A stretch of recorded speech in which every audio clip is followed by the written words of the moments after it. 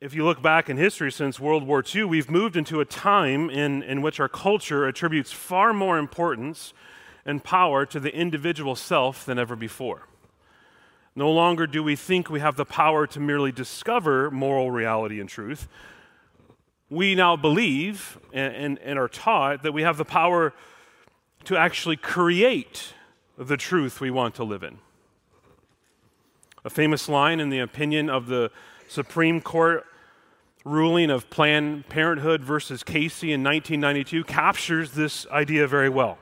Quote, "At the heart of liberty is the right to define one's own concept of existence, of meaning, of the universe, and of the mystery of life."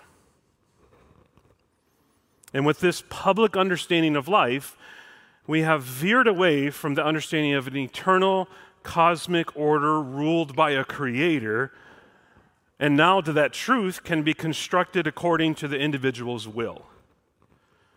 It's now my truth. It's your truth. Speak your truth. Truth is relative. Really, this is seen as expressive individualism. Really, a better term, actually, I think, is sovereign self. We are sovereign self. This was best seen in the children's movie that came out a number of years ago, Frozen, right? The main song. I'm not going to sing it for you. You'll have to ride in my car on the way home with me. Let it go, right? Can't hold me back anymore. That's going to be in your head now. The song, if you've not seen it, count yourself blessed. The song is now sung by a character determined to be no longer the good girl that her family and society had wanted her to be. Instead, she will let it go and express all that's what's been hiding inside. You know, in the song, she says, "There's no right, no wrong, no rules for me." This is a perfect example of the sovereign self. She will now define how her life will go. Identity is no longer understood by and for the sake of others. Instead, we become who we are for what is only good for ourselves, regardless of what anyone else says or feels. And this tragically assumes that we know what's best, and that our inner desires are harmless and even logical. But if we're honest, even our deepest desires inside of us often contradict ourselves and contradict one another. See, our thoughts about ourselves are slippery. So an identity based on our feelings will always be unstable and illogical, and it will lack true and lasting joy. Without listening to truth outside of ourselves, what we will do is eventually create an illusion, and we'll buy into it. It's like living in a house of mirrors. You ever been to the fair and see that? You know, trying to navigate your way through, but the mirrors don't really quite give you the right view of yourself. See, we need some standard, some rule from the outside of us to help us sort out all of the impulses that rule our inner thoughts about ourselves. We need an all-encompassing truth, and no one wants to find it. We need to find our worth in someone outside of ourselves, or we will eventually fold in on ourselves and be crushed. See, all these forms of self-identity were very much recognized and championed in the first century as well when the letter of Philippians was written. I just want to pause here. This is outside of my introduction. The meeting that we're having next Sunday night, talking about these issues that are currently in our culture, are prevalent and have been prevalent for hundreds of years. And so I will lay, as the lead pastor, a guilt trip on all of you. If you have kids, know kids, see kids, around any kids, you need to be here. Because this is what they're facing all the time. And it's not just kids. It's mom and dads. It's anyone in your neighborhood. And we need to think through these things biblically. What the Bible says. Compassionately, caring. Because there's a struggle with this idea of identity. We're going to dive into this a little bit this morning, what Paul has here, an identity, and how we find joy from that. But I wanted to just have that caveat. As many people that are here this morning should be here next Sunday night to be a part of that discussion, because I think you'll be challenged and encouraged in that. But as I said, all of these different ideas of identity and how we find our worth were very much present when this letter was written, the book of Philippians. And what we see in the New Testament is a young man named Saul, who was once a promising rabbi, who sought his identity in his family, his resume, his inner desires to be right, and to snuff out anyone who believed differently. And all this, as you can read in the book of Acts, was shattered on the road of Damascus, heading, mind you, on the way to kill Christians. And Saul was confronted by Jesus Christ, and God gave him the right understanding. It wasn't new necessarily, it was just the right understanding of his identity and who he was. And so in many ways, this section of Philippians is just this comparison back and forth of the put my confidence in the flesh to define myself and those who glory in Jesus Christ. And so it seems to me that this section seems to connect to our understanding of identity and joy. And this is a book about joy and rejoicing and finding our joy in Christ. When we put our confidence in the flesh, when we boast or brag about ourselves, the result is the lack of joy in the Lord. And so I have a job for you this morning as we begin. I want you to lay aside all the identities that maybe you think about yourself, that you've brought in. The identities that define you by this world. And they're not necessarily sinful, right? Every single one of us has come in today with something that defines us. You're a tired mom, or a quiet computer engineer, or a bored student, or a worn-out grandparent. Whatever it is that defines you right now, leave it and set it aside and sit beneath God's Word. And let the Word define who you are and how God sees you, and rejoice in that.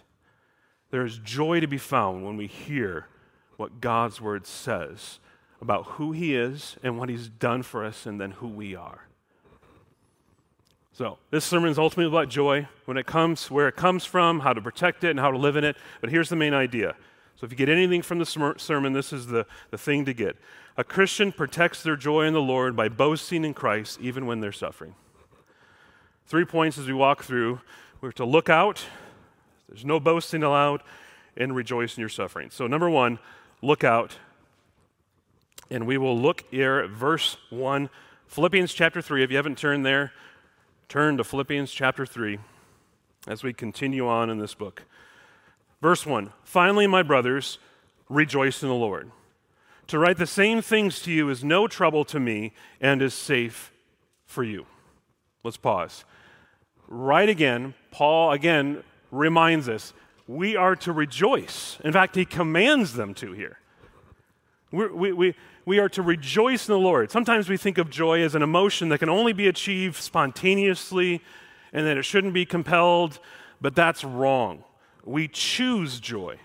And Paul emphasizes it here. Joy is a choice, not an emotional response, although sometimes it is when things go our way. But we choose to live in the joy of the Lord. Why? Because God is always good. All true joy in this life is found in the Lord. It has its source and ultimate object in Him. And Paul could rejoice in other things, but those things would fade away. There's only one thing that our joy can be in that won't fade away and won't pass away, and it's the Lord. It's who He is and what He's done. Our circumstances might bring occasional joy, but the joy in the Lord is able to coexist with all kinds of situations that we might face in our life. And Paul is calling out to his readers to listen to his teaching. And he says, to write the same things to you is no trouble to me and is safe for you. Paul is saying, you've heard this from me before, now listen to it again. And what we learn from that is that we're rarely as mature as we think we are. We're never beyond needing the truth of Scripture to be explained to us. That is one thing that's been the biggest challenge as leading as a pastor and preaching the Word, is that I have to repeat myself a lot. And then I think, well, Jeff, if you sat there, you would need it a lot repeated for you too. We just need it repeated to us over and over because we're all slow. And Paul is saying that. We're all slow. So I'm going to repeat myself again. Rejoice in the Lord.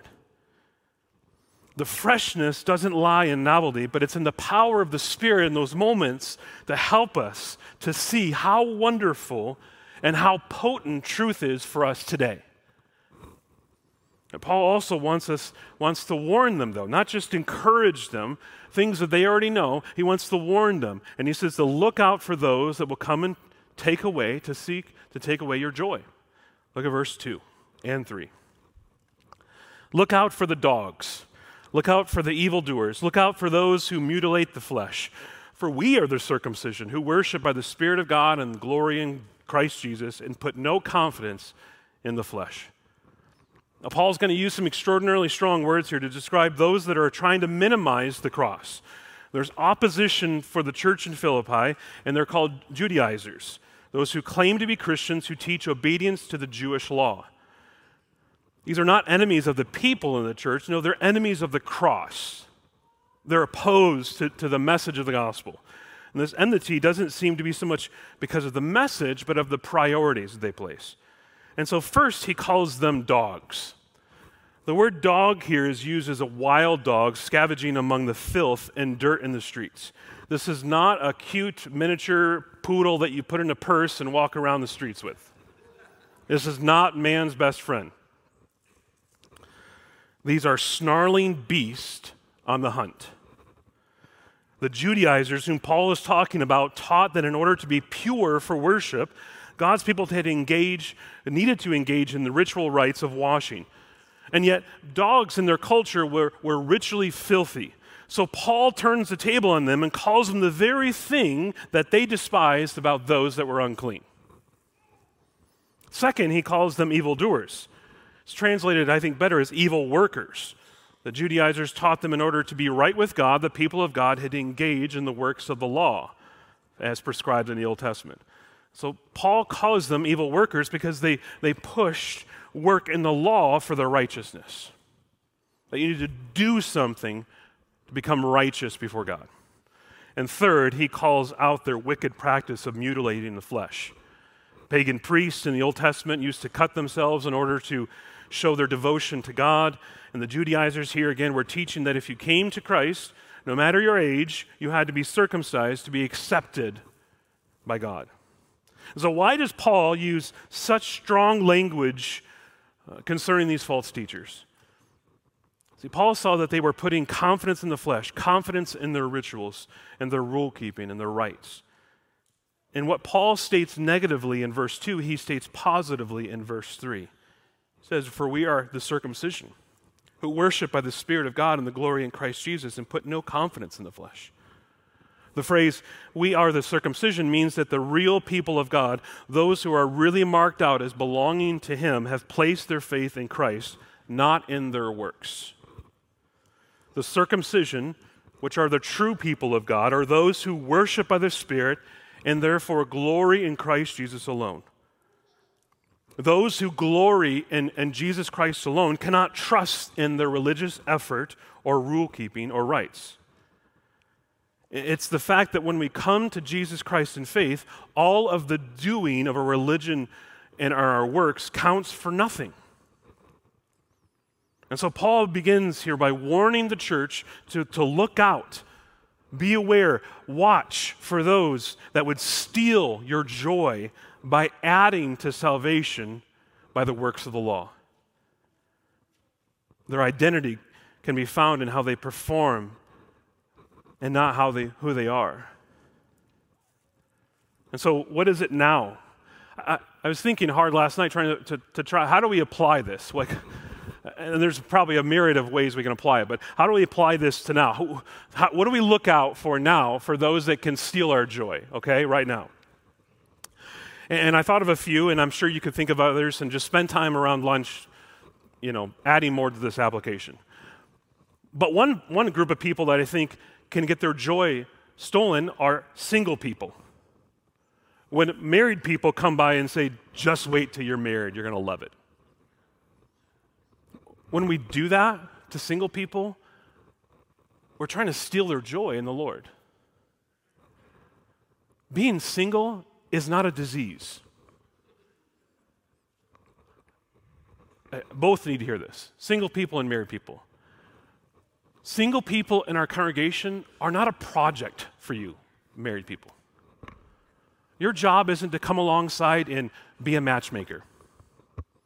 Your job is to love them and to encourage them and to point them to Jesus Christ to find their joy in the Lord. Paul was single. What an amazing ministry Paul had. He wasn't less of a person because he was single. So that's one application. Another application are married people that don't have kids. And we come along and say, just wait till you have kids. It's so amazing. I love my kids, and we come alongside, and in some ways we're stealing the joy from married people that maybe perhaps can have kids. And for whatever reason God has worked in their lives, that's where they're at. So we need to be careful to not come alongside and direct their thoughts again to things where it doesn't need to be. They need to find their joy in the Lord where they're at now, presently. The third one, I'm just going to keep down this train, is those that have no kids in the home. And they come to people like me who are tired and just say, just you wait. It's so nice to be empty nesters. You can go to lunch anytime you want. You can go on vacation. It's a lot cheaper. Don't steal our joy, man. Encourage us. It's hard. We can continue to press on in that and find our joy in the Lord, not in the circumstances that we find ourselves, as somehow earning this status. We can subtly and yet painfully steal the joy of others by innocent ways, even here in the church family. It's not a bad thing to be single. Embrace it. Serve God with joy. Don't be fooled, single people, into thinking that real Christians are the ones who are married with kids. It's not true. When Christ died for you on the cross, he gave you everything through the Holy Spirit to be sufficiently to live for him faithfully in his life. You don't need to add anything to have more joy in that way, to be accepted by God, even marriage and kids. And so be on the lookout in your own heart and mind and in others in the church family who maybe haphazardly just steal joy of others by defining identity by the world's standards or about what you think should happen. We need to be careful of this. See, our identity can be found in how we perform, and sometimes it's found in who we are. That's why Paul moves to warn them to not boast in themselves, and that's the second point. No boasting allowed. Who is the best person you know? Not necessarily the person you look up to, but the person who seems to have everything figured out. The person who thinks they have everything figured out, and they live confidently in that. They think they're better than you. They put so much confidence in themselves. They're boasting about their good looks or their resume. This was Apostle Paul. This is him in Acts. He was that guy. And now what we find through the work of God is Paul will no longer put confidence in the flesh, and he wants to challenge those who maybe aren't quite convinced.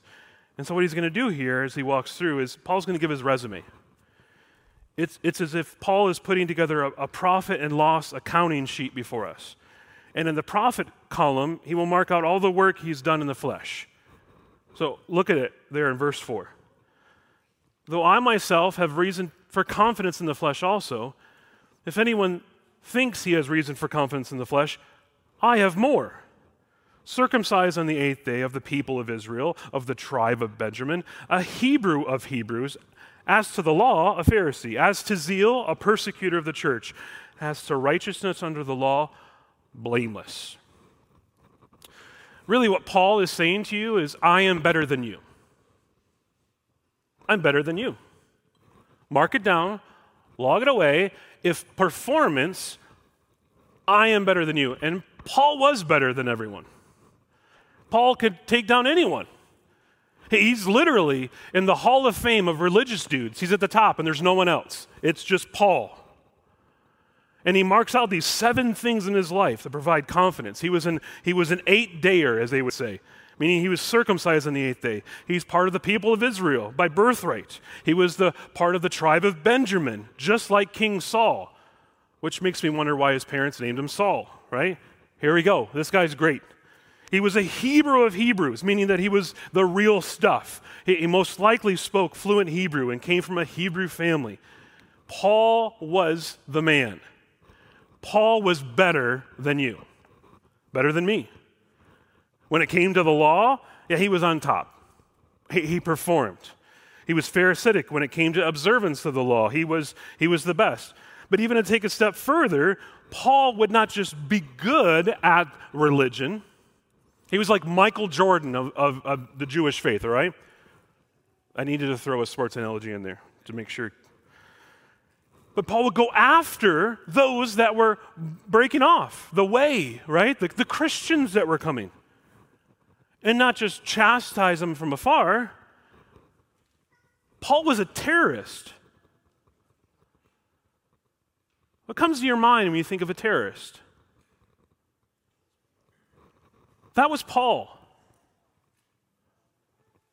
I mean, they were filled with terror at who Saul was. He would go after people to murder them.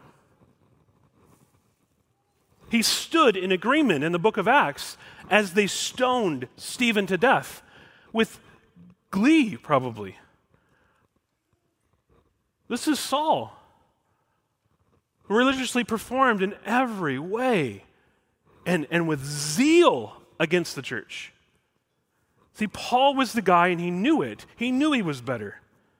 And Saul was, by all accounts, righteous through his law keeping. But the law was given in part to reveal our sinfulness, to reveal that we have ultimately dethroned God from the center of our lives, and to raise ourselves as the chief, the king. And so he says there, but whatever gain I had, I counted as loss for the sake of Christ. Again, this is accounting language here. And it reminds us again of the shocking news of the gospel. By nature, we all assume that we are as good as the next person. And so therefore, we are acceptable before God as much as others. And this poor thinking leads us to believe that we've done enough good things to get into God's good graces and so that we can spend eternity with God. But the truth of it is our good works actually disqualify us from heaven. What we count as profit, God counts as loss. And for Paul, his whole view of himself was turned on its head. Instead of being accepted by God, he learned that he was actually rejected by God. Instead of gaining approval, he was refused. The very things that he believed would help him were actually hurting him.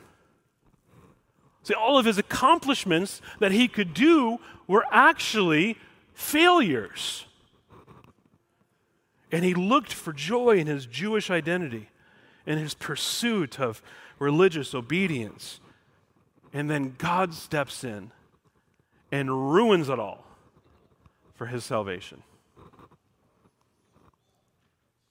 No, I want you to note that this part of the letter is not a warning to us about the danger of making our own church structures and systems into a new form of works-based religion. This is not saying that church membership is bad or getting baptized is no longer needed. No, this is a warning against those who hate our claims that Jesus alone provides a right relationship with God.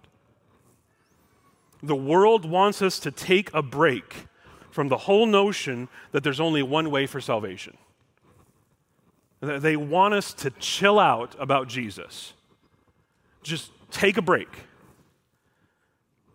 But Paul wants us to be thrilled and in awe of him again, knowing that Christ is what life is all about. And anything else in this life is worthless in comparison to knowing Him. To rejoice in the Lord is to continue to make a value judgment about the flesh and this world. And His goal in all of this is to inoculate us against things that might lure us away from Jesus.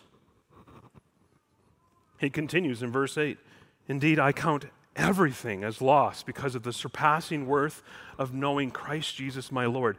For His sake I have suffered the loss of all things and count them as rubbish in order that I may gain Christ." It's as if Paul is now saying, I've sat down and I've looked over my life, and all the things that I've listed on the profit column have been now transferred to the loss column. All of the benefit that I had here and thought I was good, I was golden, I'm going to get in and I'm going to be great in God's kingdom. God says, nope, that's all bad. In fact, it's not just bad, it's worthless in comparison to knowing Jesus Christ. He says in our version, it's very tame, ESV, it's rubbish. Do we ever use that word? In England they do, not here. Rubbish. The word actually means feces. Do I need to go into greater detail? The King James gets it right. Dung. Poo. I want to make sure you all understand the word I'm talking about here, all right? If you changed a diaper, you know what I mean. Compared to Jesus Christ, all of our good works is hot garbage. It is worthless. And not just worthless. It smells. It stinks. We need to understand that. That is the gospel, friends. So what are you tempted to place above Jesus?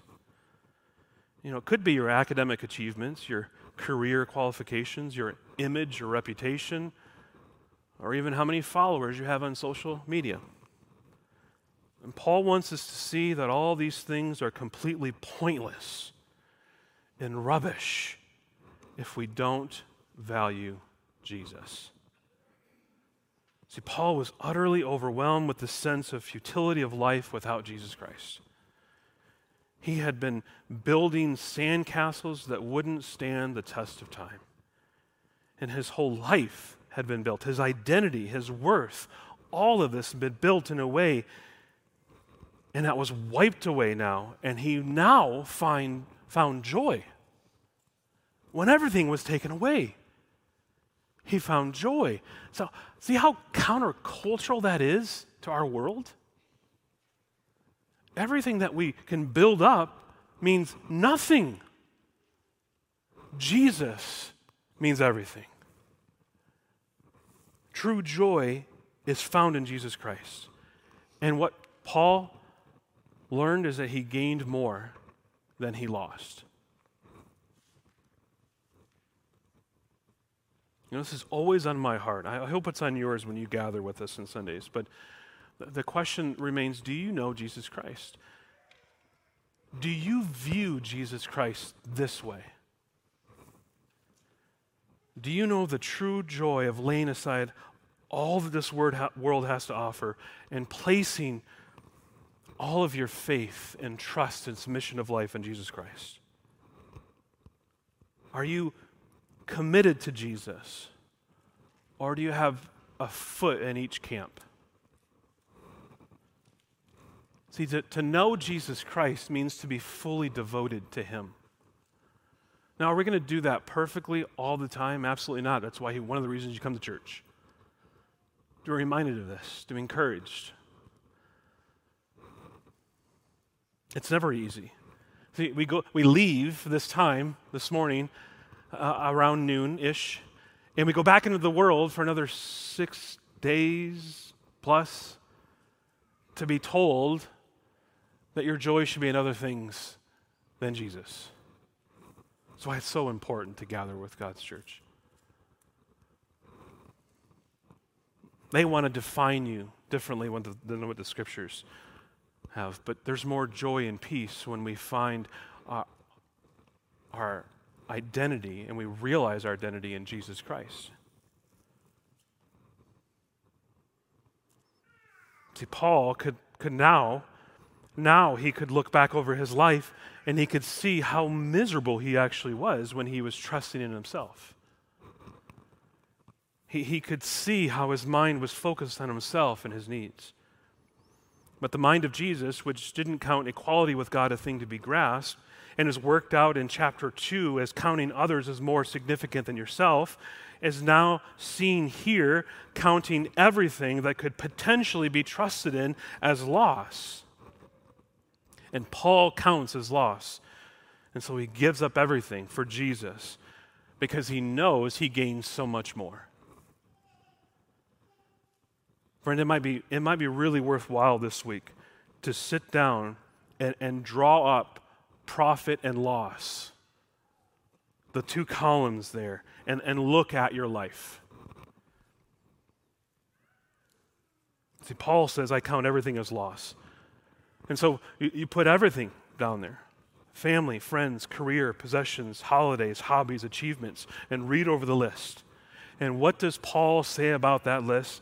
The answer is in verse 8. Indeed, I count everything as loss because of the surpassing worth of knowing Christ Jesus my Lord. Everything. And for his sake I suffer the loss of all things and count them as rubbish in order that I may gain Christ. There is nothing in this world that's worth missing out on Jesus Christ. Nothing. And when we gain Christ, we gain joy. And with his joy, we're finally able, and number 3, to rejoice in our sufferings. Paul ends the discussion here. He's going to explain why the confidence in the flesh must be done away with by showing what it means to gain and to know Christ. Look at verse 9. And be found in him, not having a righteousness of my own that comes from the law, but that which comes through faith in Christ, the righteousness from God that depends on faith, that I may know him and the power of his resurrection, and may share his sufferings, becoming like him in his death, that by any means possible I may attain the resurrection from the dead. See, to gain and know Christ involves righteousness, relationship, and resurrection here in these 3 verses. First is righteousness there in verse 9. Righteousness explains what it means to gain Christ. It involves being found in him, being united with him now, and being fully united with him on that day. And the righteousness that comes from obeying the law is now contrasted with the righteousness that depends on faith and that comes from God. And the center of this status is being rightly connected to Christ, not through your own faithfulness, but through the faithfulness of Jesus Christ, the one who perfectly obeyed the Father and now shares what he is with those who have faith in him. Where we are faithless, Jesus was faithful. Where we are disobedient, Jesus was disobedient. Where our best efforts at righteousness are always flawed, Jesus' righteousness is perfect in every way. This is what we read earlier, Pastor Chris read in Isaiah chapter 53 of giving us the picture again of what Christ has done for us in the cross. And to be made righteous is to be made right with God. And it is what happens when God's judgment on the imperfect record of our sinful deeds is paid by Jesus Christ. And at the same time, the perfect record of his sinless life is credited to us. To be declared righteous by God is to be declared perfect before him. Isn't this astounding? Maybe you're tired. It's okay. God still loves you. But it's astounding to pause and think through. Our justification is full because it gives us Christ's righteousness. And it's final because it does not depend on us keeping the law. But it's God's gift to us through his Son. And so, from God's word, it cannot be reversed. It can never be destroyed. It's invincible. And so this understands, and this probably helps you understand, at least for me, the sense of joy and rejoicing and thankfulness and praise that Paul experiences from knowing Jesus Christ because he's now been redeemed. All the life that he spent, the years he poured into that life was rubbish, but Christ came and redeemed him. Like God chose him. And God didn't choose him because he was so great. He just chose him.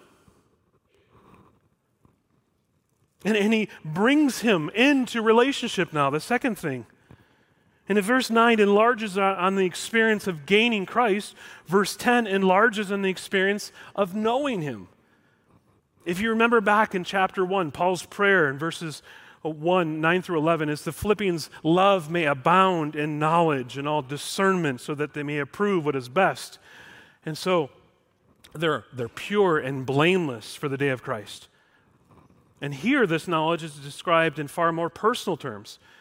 It's not just about the decisions you make, but the relationship you have. It's the believer's experience of Jesus' own death and resurrection. See, knowing Christ means knowing the power of his resurrection and the fellowship of his sufferings in everyday events in our life. And these things can't be separated. And the power of his resurrection is known and experienced through the experience of sharing in his sufferings. And this is an inescapable part of being a Christian. We will suffer. Back in chapter 1, verse 29, Paul describes believing in Jesus and suffering for his sake as a gift given to believers. Suffering's a gift. And then here in 3:10, it's described as becoming like him in his death. See, Paul counts it as an honor to share Christ's sufferings. And to do this means we enter into a deeper relationship with him. And so Paul is saying, I want to know him more. So what is he saying? I want to suffer more so that I understand him. Boy, that does not fly in a lot of religious circles right now.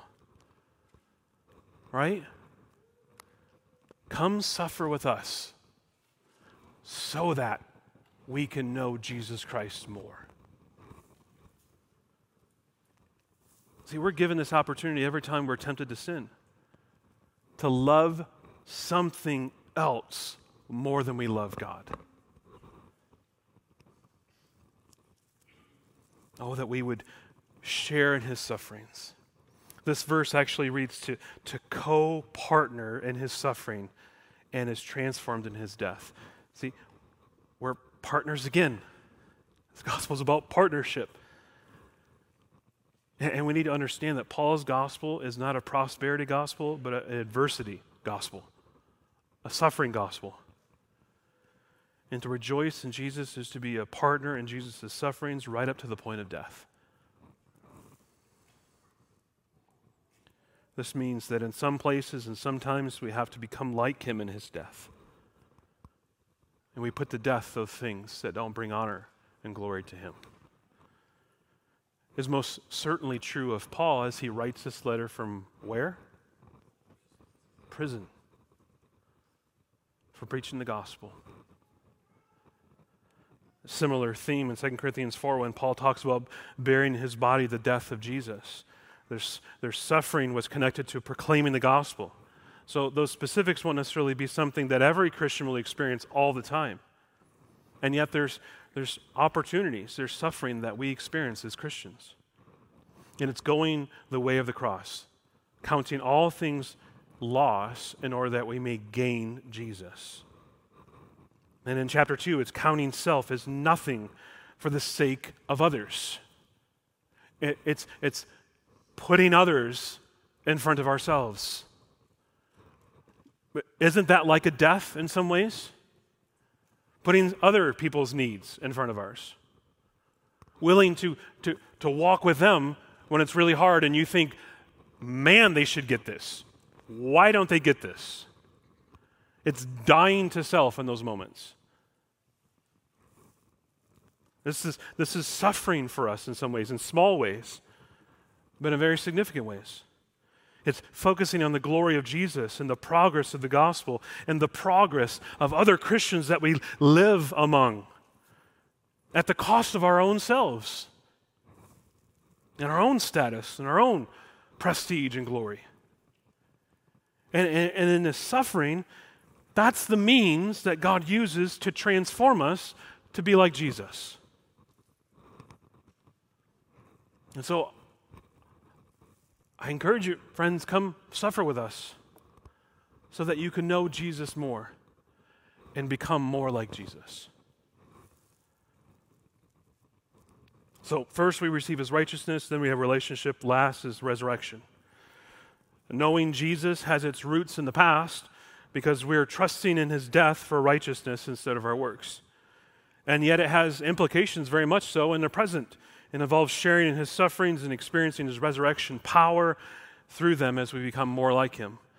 But it also has ongoing consequences for the future. Paul knows that his past decisions and present lifestyle as he trusts in Jesus and he shares with him will lead us to a future glory. And however it may happen, he will gain resurrection from the dead. He will share in his glory. So when Paul says that by any means possible I may attain the resurrection of the dead, the resurrection from the dead is a technical term that refers to the final judgment day and to be being with Jesus in his perfect new heaven and new earth. And we use the term heaven as shorthand to speak of a physical resurrection of all believers to be with Jesus in his perfect new creation. To know Jesus is to delight in Jesus, and to find our joy in him is to rejoice in a present status that guarantees our future state to be spent with him forever. Friend, if you're a Christian here, you will attain resurrection from the dead. Go ahead and chew on that for the rest of the day. You will die, most likely, and God will bring you back. There's no one like God, and we will forever live with him. These are incredible promises that God gives us through his words. Well, I need to conclude. You know, as I said at the beginning, talking about our identity, we're all looking to understand, I think, this world especially, looking to understand and live out our identity, to find our identity. And Saul was doing the same before Christ stepped in. But we need to understand that our identity is not achieved, our identity is received. And in the gospel, through the work of Christ, our identity is revealed to be something greater than we could ever imagine. It's not achieved through our performance of social roles or through us fulfilling the religious law. It is through the ultimate recognition, the approval of God, that he sees us through Jesus Christ. It is, as he says in verse 9, to be found in him, not having a righteousness of my own that comes from the law, but that which comes through faith in Christ, the righteousness from God that depends on faith. And so it comes only when we repent and admit that we are far worse than we ever imagined, that we can become justified and adopted and united in Christ. And when that happens, we finally realize that we are far more loved and accepted than we could ever hope for. The Christian identity creates then a profound humility, and it gives us an infinite love and sense of worth that the world could never give. Knowing Christ gives us peace that truly passes all understanding. See, the question for us and for those in this world is not who am I, but whose am I? Who do I belong to? That's the question. So whose are you? Do you know the Lord? Have you submitted your life to him? Friend, today is the day of salvation. And I implore you to turn from trusting in yourself and trust in Christ alone. And Christians this morning, continue to hold fast to the Lord. Trust in him today. Look at the cross. Contemplate all that Christ has done to make you who you are, his child, and find your rest there. Let's pray. Father, we thank you for the cross on which the Prince of Glory died. We recognize that all that we could do here on earth could never earn your approval or love. And it's only through the shed blood of Jesus that we can have peace with you. And so we ask you to help us now. Help us to love you and to hate sin. We pray that you would not give us spirits that are resigned to our sins, but a deep joy in the certainty of the hope that you have set before us, that beyond the tomb the crown awaits. So teach our hearts what it means to rejoice in you, in who you are, and in your good plans for us, even in the midst of suffering. Teach us as only your Spirit can. So we pray this all in Jesus' name. Amen.